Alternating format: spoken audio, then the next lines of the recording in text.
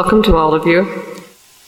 For me, Mass or the Eucharist is always a really treasured time. And it's a limitless treasure since it's of God. We're fortunate today to have Bishop Gruss help us plumb even deeper the depths of this treasure. Welcome, Bishop Gruss.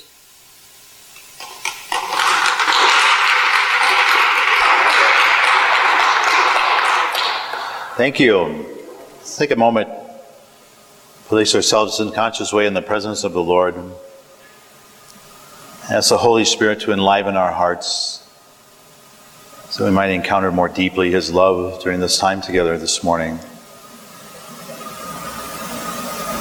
Father in heaven, we praise and thank you for your love poured out upon us in your Son through the Holy Spirit. Fill our hearts anew with that love, that we might be transformed by this time together, by what we celebrate, most especially in the Eucharist. It's the topic of this conversation.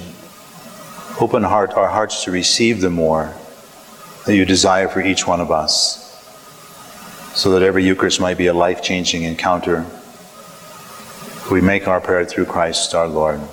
Amen. In the name of the Father, Son, Holy Spirit. Amen. What I want to talk about today, it's really kind of come out of my experience in talking with confirmation kids. You know, when I visit with a confirmation class before they're confirmed, I meet with them like for 45 minutes. Okay? One, to find out what they know or what they don't know, or what their readiness is, where their heart is in this, wanting to receive the sacrament of confirmation. It's not just a quiz, what are the 7 gifts of the Holy Spirit, it's not, that's part of it, but I always move from that to ask them a question. And I ask every single confirmation class I've ever met with since I've been here, I ask them this question. How many of you are bored at Mass? About 85 to 90% raised their hand. So, that tells me something. What does it tell me? It tells me they have no idea what's going on. That's what it tells me. It tells me that they perhaps either didn't listen or no one has taught them this. And then I begin to tell them, or ask them, do you know the greatest kept Catholic secret we have? How many of you know the greatest kept Catholic secret? I'm going to tell it to you. And I don't want it to be a secret. Because those 50% of Catholics that have baptized Catholics that have left the church, if they knew this secret, we'd be building churches and not closing them. I'm not kidding. Here's the secret, and then I'll tell you how it works. Every sacramental moment, every time you participate in a sacrament, it's a personal, intimate encounter with Jesus Himself in prayer or in faith. Every sacrament, every time you receive a sacrament, it's a personal, intimate encounter with Jesus in prayer. So let me ask you this. How do you approach Sunday Mass or Saturday evening Mass? Now think about this scenario. This is what it was like when I was a kid. Hurry up, kids, get in the car. We got to go to church, right? We're late, right? That was how I was approached. The only thing is my father wanted to get there 20 minutes early so he could get a prime parking space, and then we sat in the car until the last minute. I would suspect that he wasn't coming to Mass to experience a deep personal encounter with Jesus. When you tried to gather your family to come to Mass, how many of you say, well, we got to go to Mass? Or do you say, how many of you say, we got to go to have this personal, deep encounter with Jesus? That's why we're going to the church, to have this personal, deep encounter with Jesus. When was the last time you said that to your kids? Or to your spouse even? Huh? So how do we approach Mass? Do we see them as the sacraments, as events, or not just Mass, but the sacramental life of the church? Do we see them as events that we go to? Or do we see this as encounters of love and mercy? Oftentimes we have diminished the sacramental life of the church to be things that we go to. I'm going to Mass, I'm going to a wedding, I'm going to a baptism, I'm going to a confirmation, I'm going to my nephew's confirmation. Right? That's what we say. Isn't that the language we use? Think about the language we use. We treat them as events that we go to. And when we treat them as events and we diminish them, I think like 99.9%. Because when it becomes an event, we act like it's an event when we get there. What happens when you go to an event? You can choose to participate or you don't have to participate. Right? I mean, I tell the kids, so what would happen if I went to a basketball game week after week after week? And I sat on the bleachers watching all of this like this.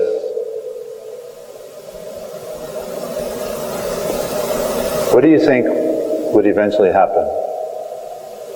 I would quit going.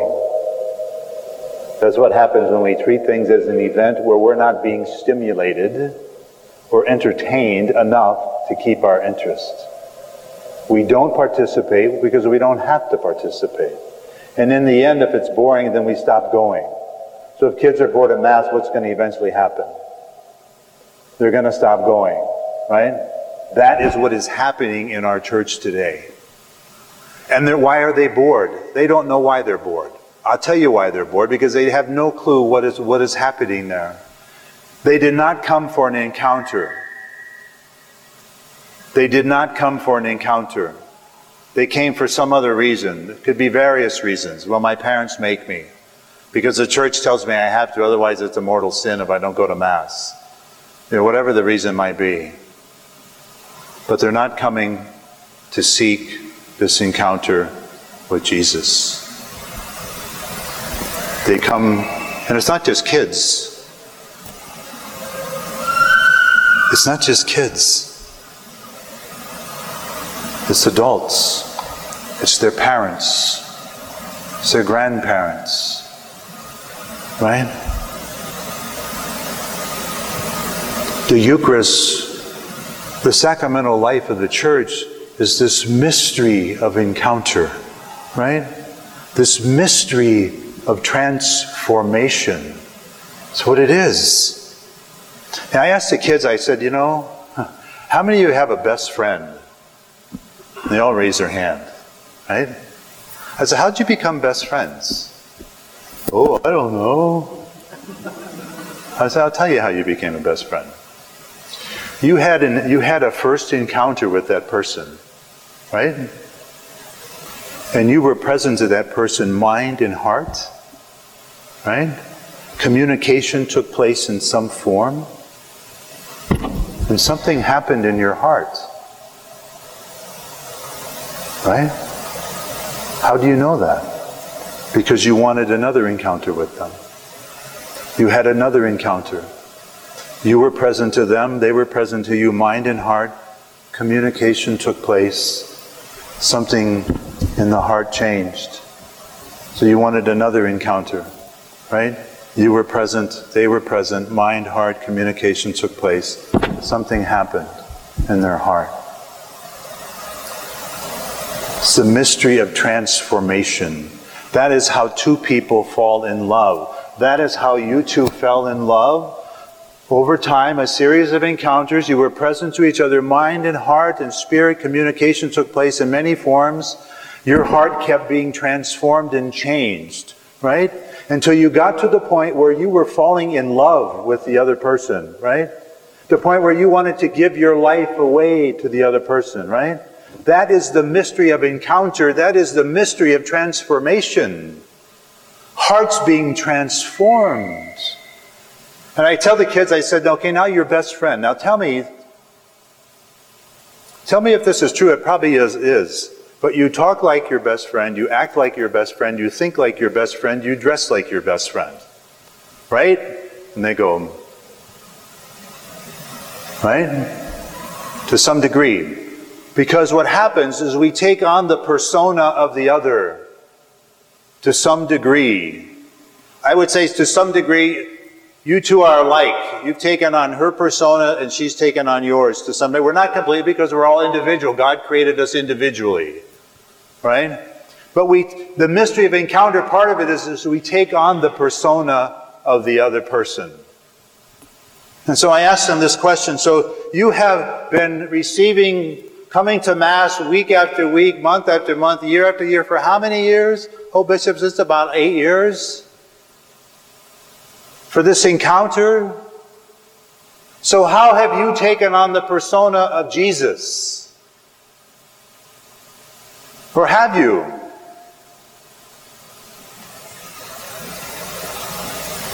And if we can't answer the question, perhaps we haven't. And if we can't answer the question, say, well, I don't know if I have. Then perhaps we haven't come to Mass seeking an encounter. We've come for other reasons. And if we don't come to seek an encounter, then we won't engage in encounter. The whole Mass from beginning to end, the beginning of the opening note to the end of the last note of the closing song, are part of the encounter. It's all part of the encounter. An encounter that leads for transformation. I'm not the same person anymore. When you two started dating and you started falling in love with your spouse, I guarantee you were not the same anymore. Right? You were not the same anymore. It's the mystery of transformation. As if I'm coming to the sacramental life of the church, seeking and desiring and engaging this encounter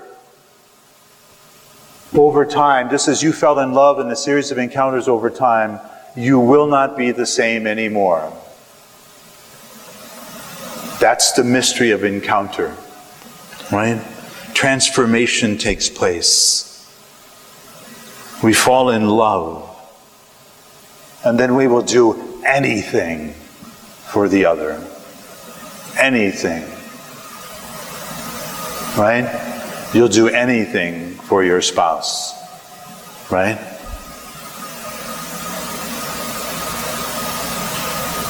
So let's take this paradigm, this model, and move it into the sacramental life of the church. It's the same. It's the same.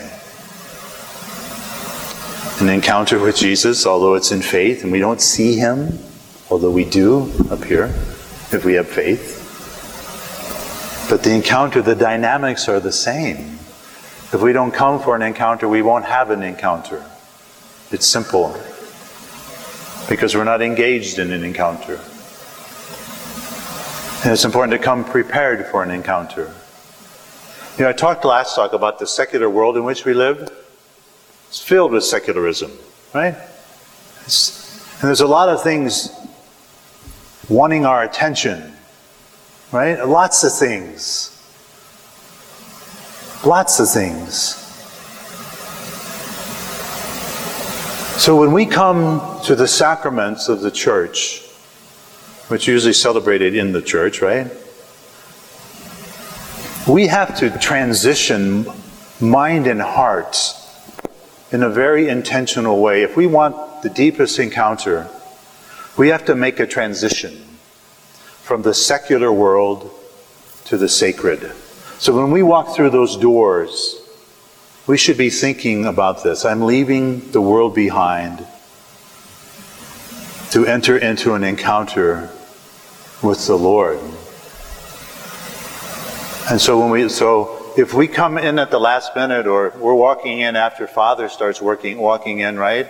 Do you think that person is prepared for an encounter? Do you think that person has made a transition from the secular to the sacred? No.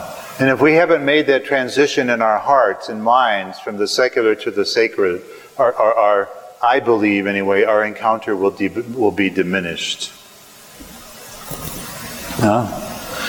Oh, Bishop, you don't know, I have like 7 kids, I get ready for Mass. You don't know what it's like to get them in the car, and I understand all that. I understand all that. I mean, I get it. It's just, it's individuals finding a way personally to leave the sacred or leave the secular and enter into the sacred in their own minds and hearts. We can all do that in different ways. But I think it's important that we do that. And I think the language that we use helps that. I'm not going to Mass. I'm going for an encounter. Language, words mean things. They speak things. They define things. They define what's in our hearts, right? I'm going to Mass. Well, I'm not going to Mass. I'm going for an encounter. That's defining what's in my heart when I say that. And my desire, right? It does. Words matter. So the language we use with our families, with our kids matter. So if we want to help them leave the secular into the sacred, we have to use words that help facilitate that. Or let's bring it to light anyway. Does it make sense? So, I'm not going to get through this whole, I could spend 3 hours on this talk, I'm not kidding. Because what I want to do is start going through the Mass a little bit. About how this works, okay? First of all, we have to come prepared for an encounter. We have to desire it. It's important to come early and not at the last minute if we can. So we can make this transition in our hearts. And plus it teaches our kids something. That Mass isn't just something we go to, but we need to come prepared. I mean, imagine if the Pope came. Right? Let's say the Pope came here. And we're given tickets to come for those because we have limited space. Do you think people would come early to get a good seat? Do you think so? I think so. Well, this is Jesus, not the Pope. Don't you think we could come early and get a good seat? We don't. People come early and they sit in the back. I'm not kidding. I've been to Paris, they come a half hour early and they're the last pew on the corner. It's like they're going to make a getaway. I don't understand that. I don't understand that. You know, I used to be that way though. So I can't criticize them too much. But then I saw the light. I experienced the light of the Holy Spirit. And I just started desiring this intimate relationship with Jesus, and things change. When we desire it, things change. The Lord will give us whatever the desire of our hearts are if they're focused toward Him. So come early. Ask the Holy Spirit to open your heart. Holy Spirit, open my heart to this deep encounter. I just have a desire to encounter your deep love and mercy. Because I know in the heart of hearts it's going to transform me. I'm going to become anew. This encounter is a mystery of transformation. Okay? And then we engage through the encounter through wholehearted participation. You know, because the cameras are, I'm not going to go up there, but I had the best seat in the house. And not to judge people and their postures, but postures speak. I'm sorry, they do. When someone's sitting like this,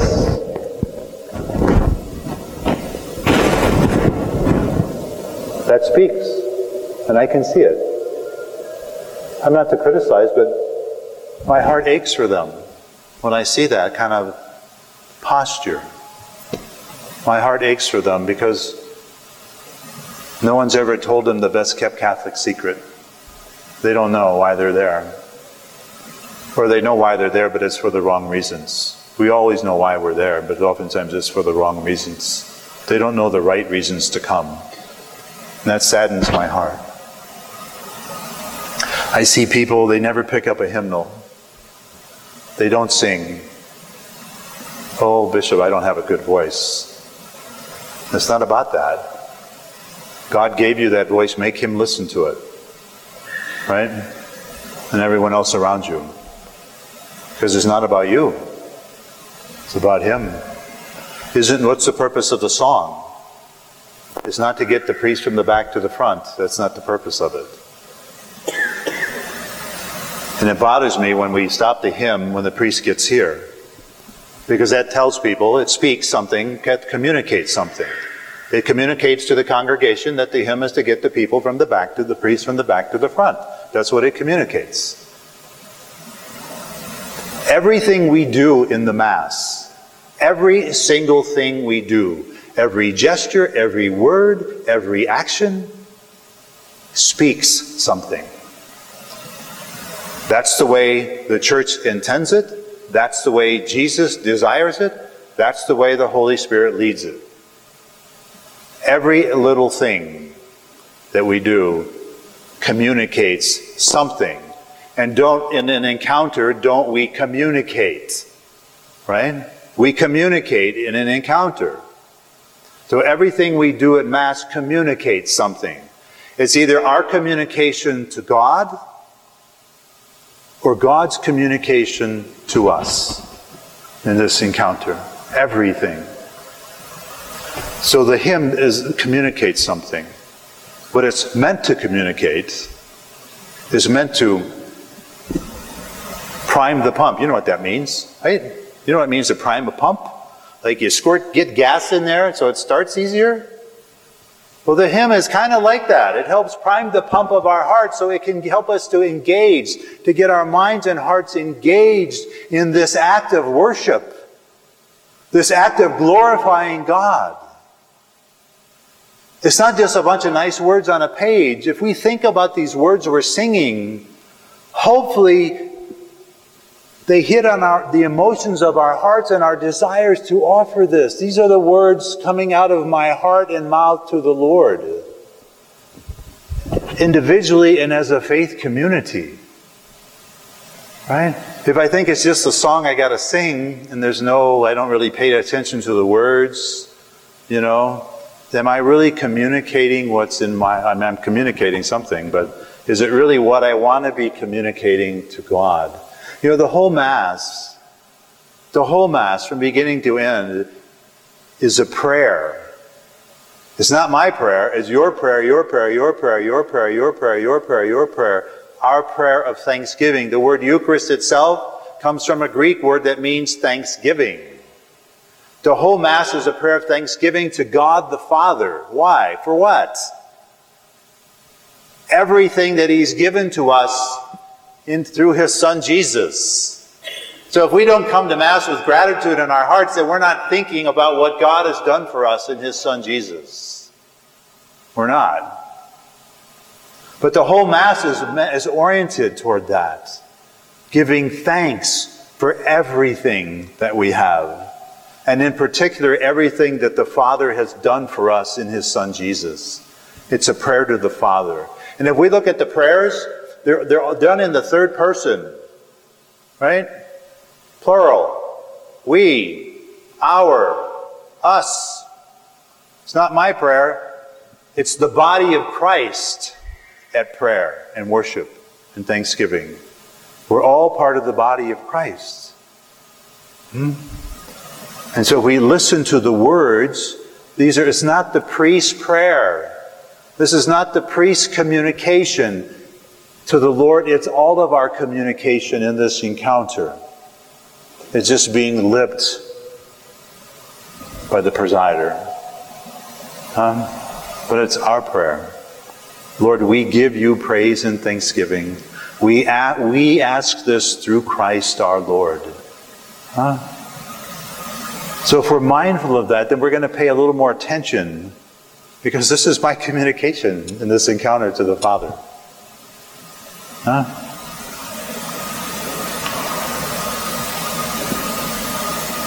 going to have to fast forward this.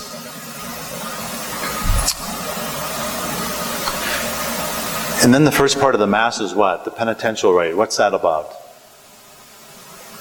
What's the penitential rite about? The kids can't even tell me what the penitential rite is. Unfortunately, they can't. We ask for forgiveness. Let us prepare ourselves. Let us acknowledge our sins so that we can prepare to celebrate these sacred mysteries so that we can prepare to engage more deeply into this encounter. And then what do we say? Well, oftentimes I hear, Lord have mercy, Christ have mercy, Lord have mercy. Now, when it's done that way, am I really thinking about, Lord, I'm a sinner, Lord have mercy. Christ have mercy, Lord have mercy. I am a weak sinner in your presence. May Almighty God have mercy on us, forgive us our sins, and bring us to everlasting life. It's thinking about what I'm saying in this encounter. In the encounter with your spouse, you think about what you're going to say, right? If we're here for an encounter, we are going to be thinking about what we're saying, what is coming out of our mouth. And then we get to the Gloria, right? Which many don't sing. Oh, isn't this a nice song? We sing it every Sunday. We can become creatures of habit, and when we become creatures of habit, it loses all meaning. When we become creatures of habit, what we do, it loses all meaning. Glory to God in the highest, and on earth peace to people of good will. We praise you, Lord. We bless you. We glorify you. We adore you. Now, if I'm thinking about that, I adore you, Jesus. I adore you, Father. I praise you. I thank you. And that's coming from the interior of my heart. Don't you think that's going to be a little different experience than glory to God in the highest, and on earth peace to people of good will? We praise you, we bless you. You see what I'm saying? See what I'm saying? This is our communication to the Lord. It's not just some nice song that's in the middle of Mass. It's our communication in this encounter. And the more we give our hearts and souls and minds into this encounter, the deeper we are drawn into it. It's true. And then what happens after that? Then we have the collect, right? Where we have this prayer, our prayer. I talked about that. And then what happens? Then we get to the great part. Right? Where the Lord gets to talk to us. Like, how does the Lord talk to us at Mass?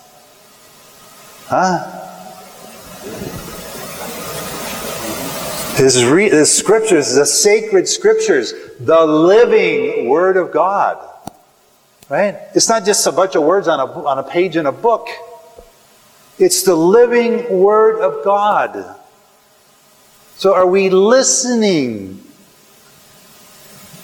Heart, mind, ears, are we listening to what the Lord is asking, is telling us, inviting us into? How many of you remember the Gospels from last Sunday?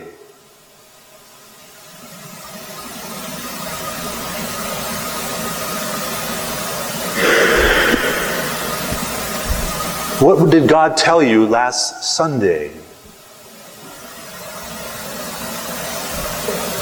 If we don't remember, and I can ask this, I can ask every parish I could go in. So in fact, I was here last Sunday for Mass, or 2 Sundays ago, and I said, what was the Gospel about last Sunday? And no one could tell me. I said, well, I'm going to remind you. I'll give you a little lesson on what He said, what Jesus said to us, the teaching that He gave us, because the teaching today is connected. But if we're not listening, it's just like some nice words. It's part of Mass. This is part of the Mass. But someone gets up there and reads the Scripture. Sometimes it's read well, and sometimes it's not read well at all. I remember when I was discerning this vocation to the priesthood, I remember I went to Mass on a Saturday night, and I never went to Saturday night Mass, ever. But I felt being drawn there. Because I really had to decide, I'm going to go into the seminary and marry Linda. I couldn't quite. And so I went there early for this encounter. And I sat there before Mass and I said, Lord, I'm in a dilemma. I don't know what you want me to do, but I just want to do your will. So by the time I leave Mass tonight, I want you to tell me what you want me to do with the rest of my life. That's exactly word for word my prayer. I mean, I can be very demanding and bold at times, as we have to with the Lord sometimes. By the time I leave here tonight, I want you to tell me what you want me to do with the rest of my life. Okay? So what happened? I sat down for the readings, paying attention, thinking, okay, this is the Word of God. Maybe God will speak to me. Ask the Holy Spirit to allow me to hear what God's speaking to me through His Word. I was like, whoa.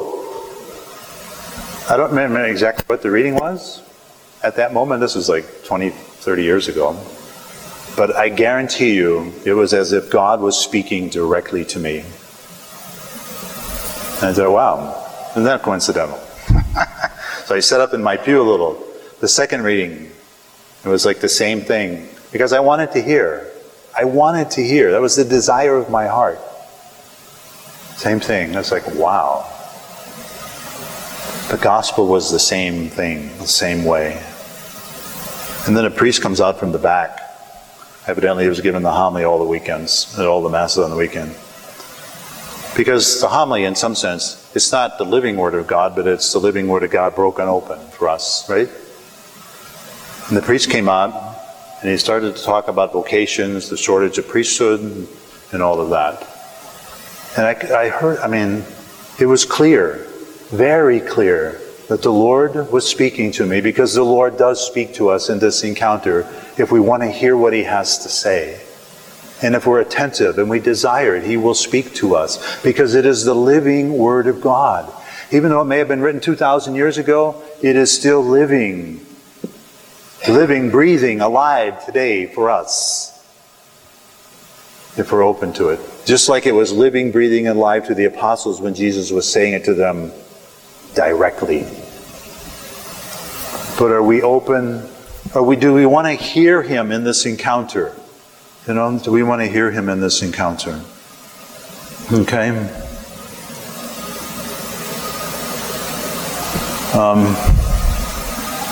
Conscious of the time here, where I want to go to.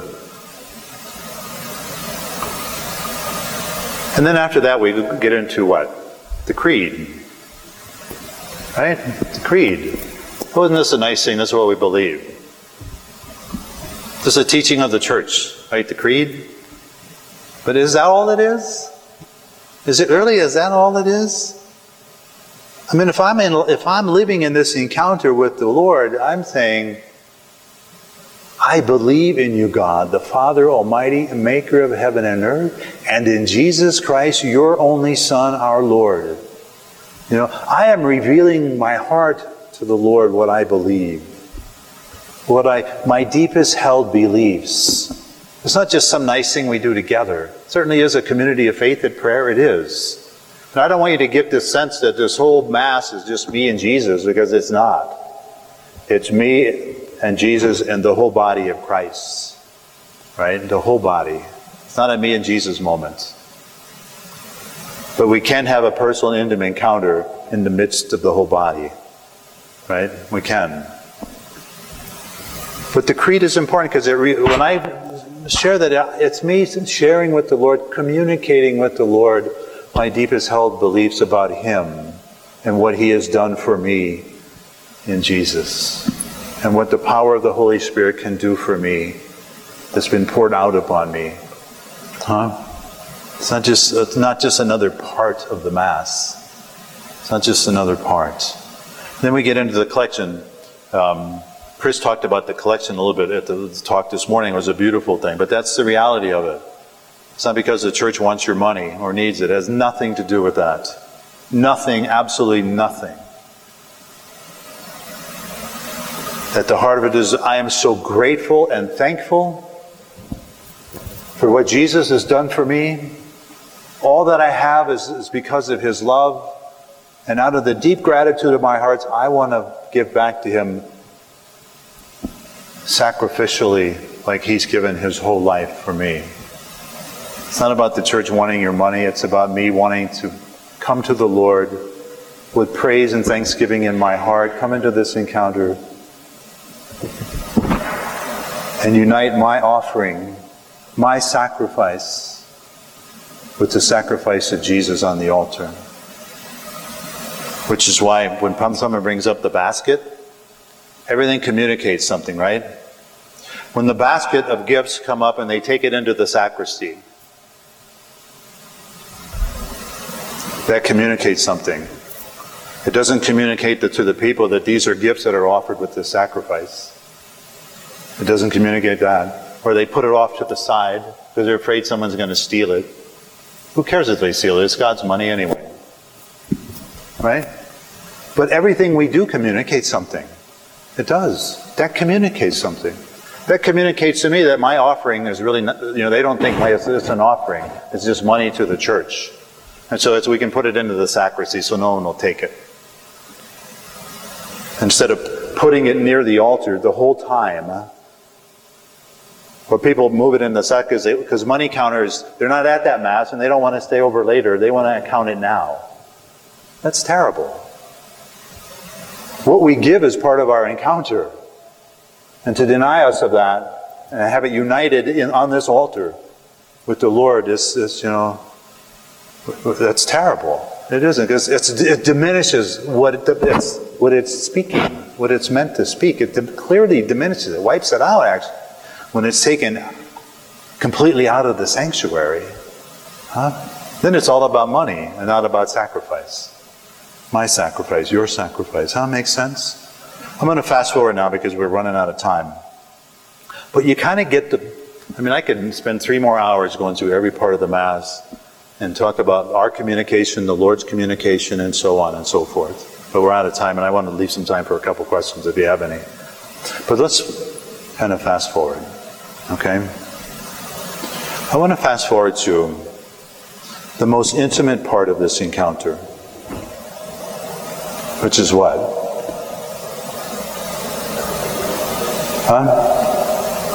The most intimate part of this encounter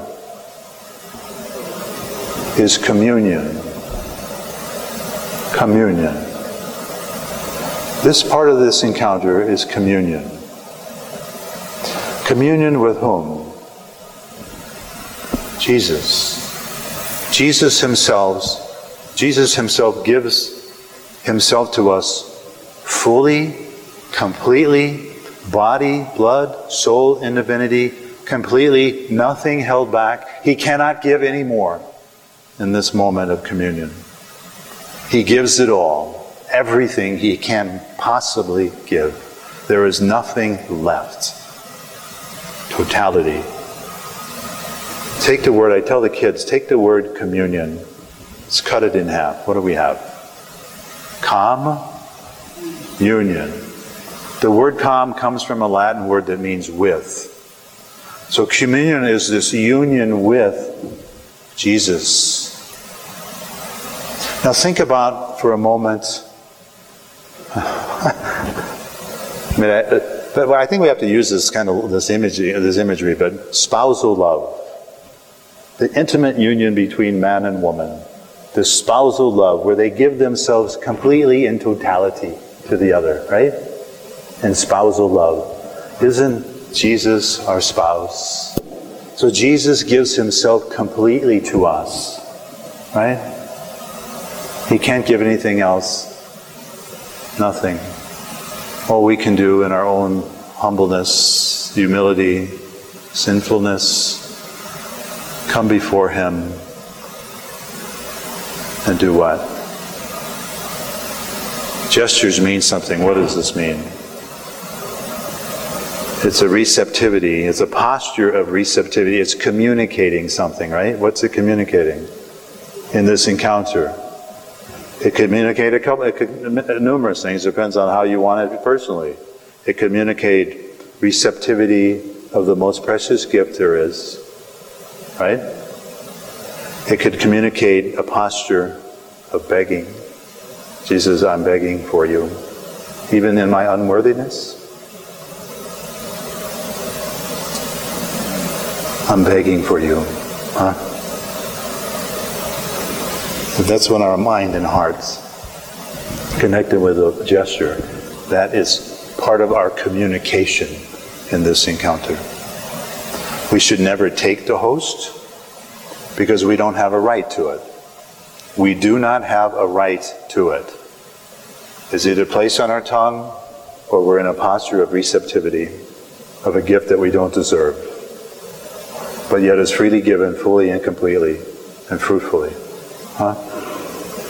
Now imagine if everyone that came up to communion had this in their minds and hearts. Instead of people receiving and walking out the front door. Now, when that happens, do you really think they know what just happened? They have no idea. And that saddens me. It's out of their own ignorance, and I'm not using that in a derogatory way. It's just they don't know. They've never heard the best-kept Catholic secrets. You haven't. But it's so beautiful, and it's such a beautiful encounter, And then we go back and we reflect upon just the depth of love that we've just been given, And what happens when you reflect on your spouse's love for you?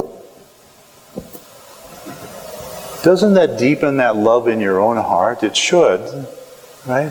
What happens when we reflect upon Christ's deep love for us that's been poured out for us?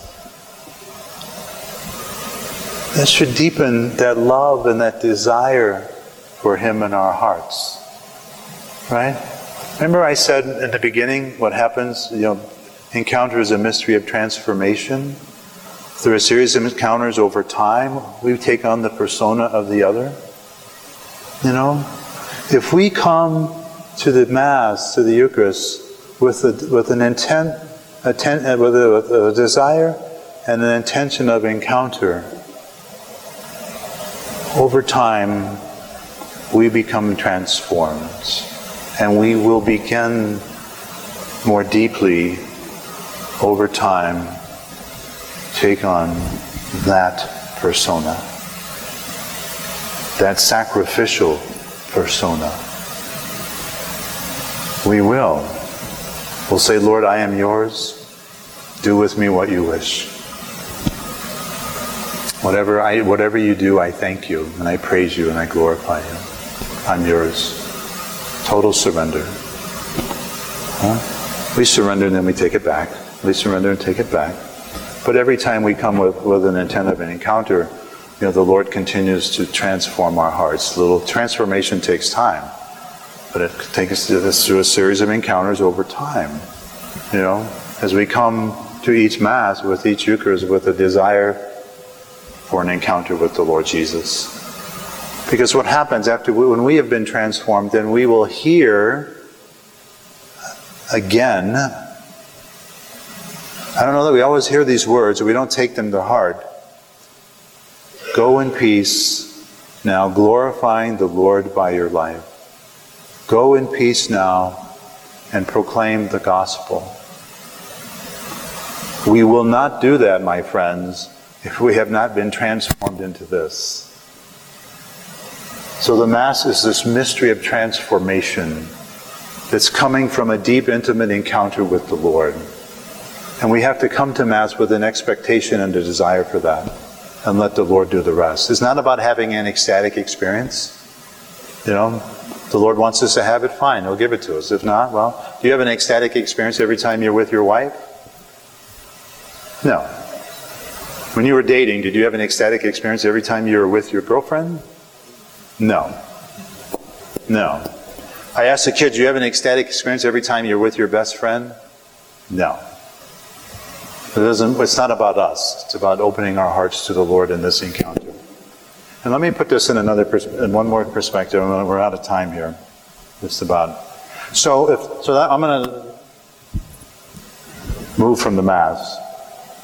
But just remind you that the closing song is not to get the priest from the back to the front, or the front to the back. It's the continuation of our glorification and praise of God in this encounter. Thank you, Lord, for just what has happened here. Glory and praise to our God. What's the song? Glory and praise to our God. I don't remember the rest of the words, but that's what it's for. So that we can go, right? We can go. And we're going glorifying God. Not looking at our watches, they can't wait to get out of here. You know? So if every sacrament is a personal encounter with Jesus, so the sacrament of penance, oh, what a beautiful sacrament. It's one of my favorites. If it's a personal encounter with Christ's love and mercy, which is what it is, like who wouldn't want that? Like who wouldn't want that regularly? Except what we do in the church communicates something else. What the church communicates, it's only necessary twice a year. So we offer it, Lent and Advent. And people come, sometimes they don't. Or confession lines are short when we have them during the week or on the weekends or whatever. But if it's this personal encounter with the Lord's love and mercy for me, then why wouldn't I make this a regular part of my life with Jesus? Right? Imagine if you only said, I'm sorry to your spouse twice a year. Do you think you would be married today? This is a rhetorical question. Right? You think you would have an intimate love relationship? So if we're serious about our spiritual life, this encounter with Jesus and reconciliation is a very important and valuable part of that. I ask the kids, who baptized you? Oh, Father, or somebody, I don't remember his name. Who baptized you? Oh, Father, I don't recall who he was. I said, no, that's not right. If these are personal, intimate encounters with the Lord, Jesus baptized you. He used the priest as an instrument. Right? Jesus baptized you. Who's confirming you tonight? Jesus is pouring out his Holy Spirit upon you. It's not me. I don't have that power. It's Jesus. Right? It's Jesus who gives himself to us in communion. Right? It's Jesus who is the bond in this sacrament of matrimony. It's Jesus. Right? It's Jesus who ordained me a priest and a bishop. It wasn't Bishop Amos or it wasn't Archbishop Nienstedt. He was the instrument. But it's Jesus. And so to come to the sacramental life of the church with a mindset of encounter, one, it frees us to receive the depth of Christ's love for us. It does. And I won't think confession is such a bad thing. I'll think this is a beautiful thing. And Lord, I need this because I need you. And I won't be embarrassed by my sin in front of a priest. I don't really care what the priest thinks. I don't care at all what the priest thinks. I could come and confess mortal sin every week. I don't care what the priest says or thinks. It's not about him. It's about my desire to be healed in the love and mercy of Jesus. That's what it's about in this encounter. And it happens in this encounter. It's where it happens. Make sense? The best kept Catholic secret. I don't want it to be a secret. When it stops being a secret, we'll stop seeing people leave the church. And we'll see people coming back. Because they'll want something what we have. That's simple. Not rocket science. But it's how we approach. And it's the language we use. Right? That's what it is. And so if we want to become alive in the Lord Jesus, and we come for an encounter with an expectation of encounter, whatever that might look like, we don't judge it. It's just what it is. It's not about the experience. It's about what's in my heart. It's not about the experience. It's about what's in my heart and what's my desire. And let the Lord do the rest. And the Lord, you won't see it week after week in the sense of a big change in your life, this transformation. But if you go through time and look back and think, oh, wow, I'm a different person today than I was. I love Jesus more today than I did 2 years ago. You'll see that. You'll notice that. You'll notice that because it's transformation. Okay. Any questions that you might have? We can use this 5 minutes for that.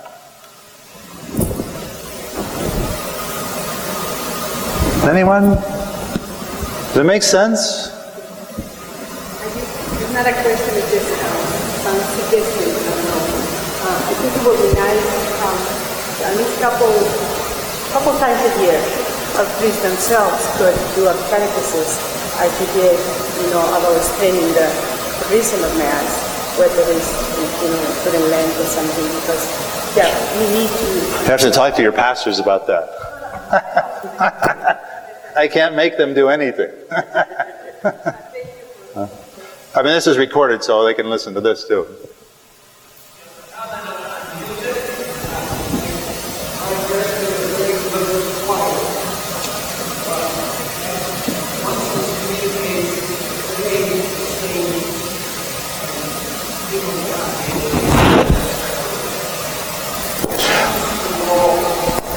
Well, first of all, when people have a choir, I love choirs, but it's the intent of the choir. Is a choir meant there to perform? If that's the case, then people won't sing. They should never be there to perform. They should be there to assist in the music for this liturgy. It's not a performance. But I also think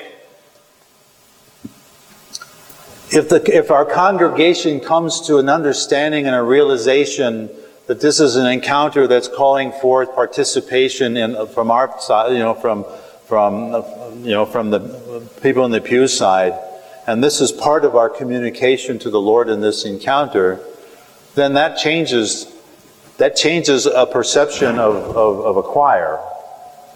It doesn't matter if they're helping to lead, but if the choir comes off as being performance, then people are going to sit back and just listen. They're not going to participate. But I think it goes back to one's understanding of what's the reason I'm here today at this Mass.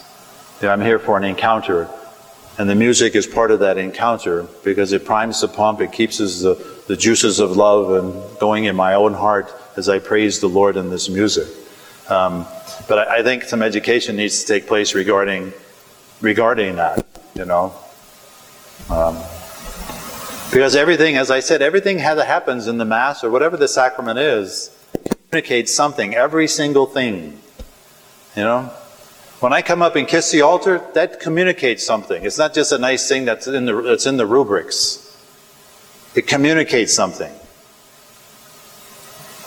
What does it communicate? It communicates because of my ordination, this deep and profound relationship that I have with Jesus. That's what it communicates. So I kiss this altar as my bride, as my spouse. It represents my spouse. But you kiss your spouse, right? I hope. because of this love relationship. But everything communicates something. Everything.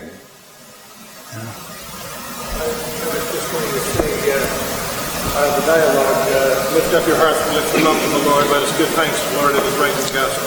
Why aren't we jumping up and down? Because we're not charismatic. We're not alive in the Holy Spirit. What would happen if people started doing that? People who are not alive in the Holy Spirit would start leaving. Because they don't understand it. They think you're weird. I'm not going to be a part of this weird parish. It's because it's a lack of understanding. I mean, that's why, with catechesis, we've done a poor job of catechesis, I think, regarding all of this. We should be, Because even in the dialogue, the Lord be with you and with your spirit. Where's lift up your hearts. We lift them up to the Lord. Really? Did you just lift your heart to the Lord? Really? I don't see, that's not what I saw. Maybe your actions are different than what came out of your mouth, but, let us give thanks to the Lord our God. It is right and just. And what's the preface say? Yes, it is truly right and just, Father. To praise and glorify. It is truly right and just, Father of mercy, or whatever the preface goes on to say. And then it goes on to say what the Father has done for us in Jesus. There's not a Roman Missal, but if you look at every preface, it's a prayer to the Father, about what Jesus has done for us. You know, what the Father has done for us through Jesus. Every single preface is about that. And using different words to make that point known. So it's the Father speaking to us. This is what I've done for you in Christ. You know, it's not just something that the priest says. So we have to take everything that's communicated, that's voiced, either by us or by the priest, or by other liturgical ministers, as either our communication or God's communication to us in this encounter. So we have to listen, you know. Father, we praise you, we give you praise and thanksgiving. Father, we give you praise and thanksgiving, you know. But most people think it's the priest's prayer. That's not the priest's prayer. It's the prayer of the body of Christ. It's just someone has to say it, right? And the priest has been ordained for this part. Last week in Greg, we did a book study on the Mass. I think we got 6 or 7 things to take. We spent 4 or 5 months on it. We got so much less than we did today. I challenge you. Put this on the table. Don't struggle. I hope it comes out good. It usually does. But you could make a more serious part of this and challenge us to get it instead of 20 people. No, I understand. Everyone. Come to VSI too. Because many of you, if you've taken my class in VSI, you've heard this on the sacraments. It's a repeat. I think you might be asking a second question, because some other people don't know. What does it mean when the priest does this during the sort of prayer? Well, what's the role of the priest? The role of the priest is to lead the body of Christ in worship. Okay? So, posture means things. I know some guys do this. I think that's wrong because that's not a posture of receptivity. What does this look like? Stay away from me. Right? So gestures speak volumes too. They speak something. Okay? But if we look at the Mass, the Mass has come out of the Jewish faith. The whole Mass has Jesus Christianized the Jewish celebration of the Passover. So if we look at the whole Mass, the Eucharist, it really stems from the Passover meal because it is the Passover meal, right? But Jesus has Christianized it, okay?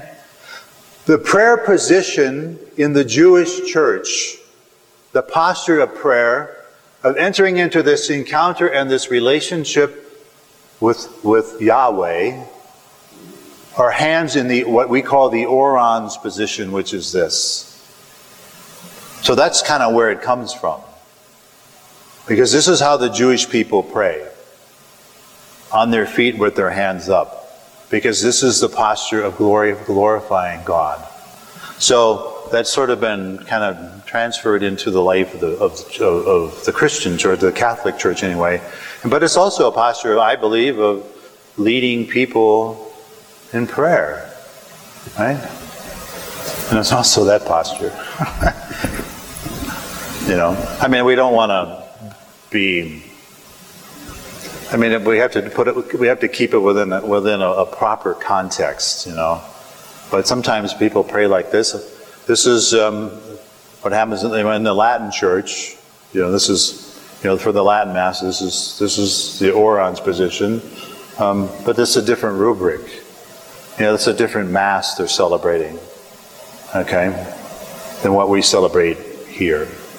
And so I think gestures need to be, in accord with what we're, And if you look at the rubrics, it'll say that's in red, like in the Roman Missal, in the orans position. It's not like this. And some people I've had Mass priests have been like this, so this is like it's a goalpost position. So I think priests need to be conscious of their gestures and how they do or not lead people into this act of worship and praise. Because as the priest goes, to be honest, I believe, the community goes. So it's just something for us to be mindful of, for us as priests, the way we preside. I mean, we all have our unique personality and what have you that we don't want to remove, but we also have to be conscious of, my positions, my hands, whatever they might be, what's going to help people more, because they do communicate something. And what I think they might be communicating and what they're actually communicating could be something different, So it's important to kind of be mindful of that. But again, everything communicates something. Everything. I could get into holding hands with our Father. I mean, that's a big issue. I could get into people coming up in the communion line for a blessing. That should not happen. It's a communion line, not a blessing line. But it's hard to change. Like, these habits have worked their way into the church and have diminished the theological meaning of what we do. So this communion line, for example, who can receive communion in the church? Those who are in communion with the Roman Catholic Church and who are in the state of grace. Those are the people who are called to come up to this personal encounter, this communion with Jesus, because they are in communion with the church and they are in communion with the Lord because of the state of their soul. Okay? It's a communion line. It's not a blessing line. And so, but so many people, just come up, everyone's welcome. Well, that changes the theology of this communion line completely. It diminishes the theology of this communion line. But these are things that have kind of crept into the church for the last 40 years, or since the Second Vatican Council, 50 years. And so now it's kind of hard to, stop some of these practices that have diminished the theology of what we're celebrating. So it's sad to say. It doesn't mean that we can't do it, but it's us going out and talking to people and stop inviting non-Catholics to come up in a communion line. They don't belong in the communion line. It's for Catholics in communion and in union with the church because they're in the state of grace. So everyone's welcome, so now you can see how that diminishes the theology of this communion line and what it's meant to be. Because as I said, everything we do, every gesture, every action in the Mass speaks, communicates something. And if we diminish what it communicates, then we become more Protestant. We're not. The whole reason why people were never invited up to communion, non-Catholics or whatever, and it wasn't a blessing line, is because people sit in the pews. It's not to embarrass them, but we live in a culture of inclusion now, and people feel embarrassed or excluded. It's not what this is about at all. It was the hope that people, that's why the kids wouldn't come up, because they're not in communion, full communion. Perhaps they haven't received communion, so they can't. So why would you come up in a communion line when you can't receive communion? Right? So they would stay in the pews. And the parents, with the hopes of parents teaching them, this is something they long to, because they want to come up. But son, you can't come up, you can't go up right now because, you haven't got to that point in your faith journey. And so we've kind of lost all of that, for better or for worse. But I just kind of hold that up for us to think about. But that's the reality of it, but how do you stop that? I don't know. You talk about the purpose of it, or your pastors talk about the theology of the Mass, the theology of this encounter during the Mass. That might be helpful. Or they stop inviting people to come up in the communion line that aren't Catholic. Oh, just come. Well, that's not what it's for, So, any other questions? And plus, on that same note, even like Eucharistic ministers, lay people are giving blessings. They have no power or authority to give a blessing. They've not been ordained. So they're not giving a blessing. I don't know what they're giving, But in the eyes of the church, it is not a blessing. Only those who have been ordained can give a blessing, what the church would call a blessing. So I don't know what they're giving. But see, that's all of this has caused a lot of confusion, as you can see. A lot of confusion, you know. And how do you kind of work through that? I don't know. It's a challenge. But, you know, the Lord is bigger than us, right? So that's how I look at it. The Lord is bigger than us. But these are just some issues that we see in the church in regarding this encounter at Mass and what it's meant to be, and you know, and what it is, you know. So, all right, I guess we're done.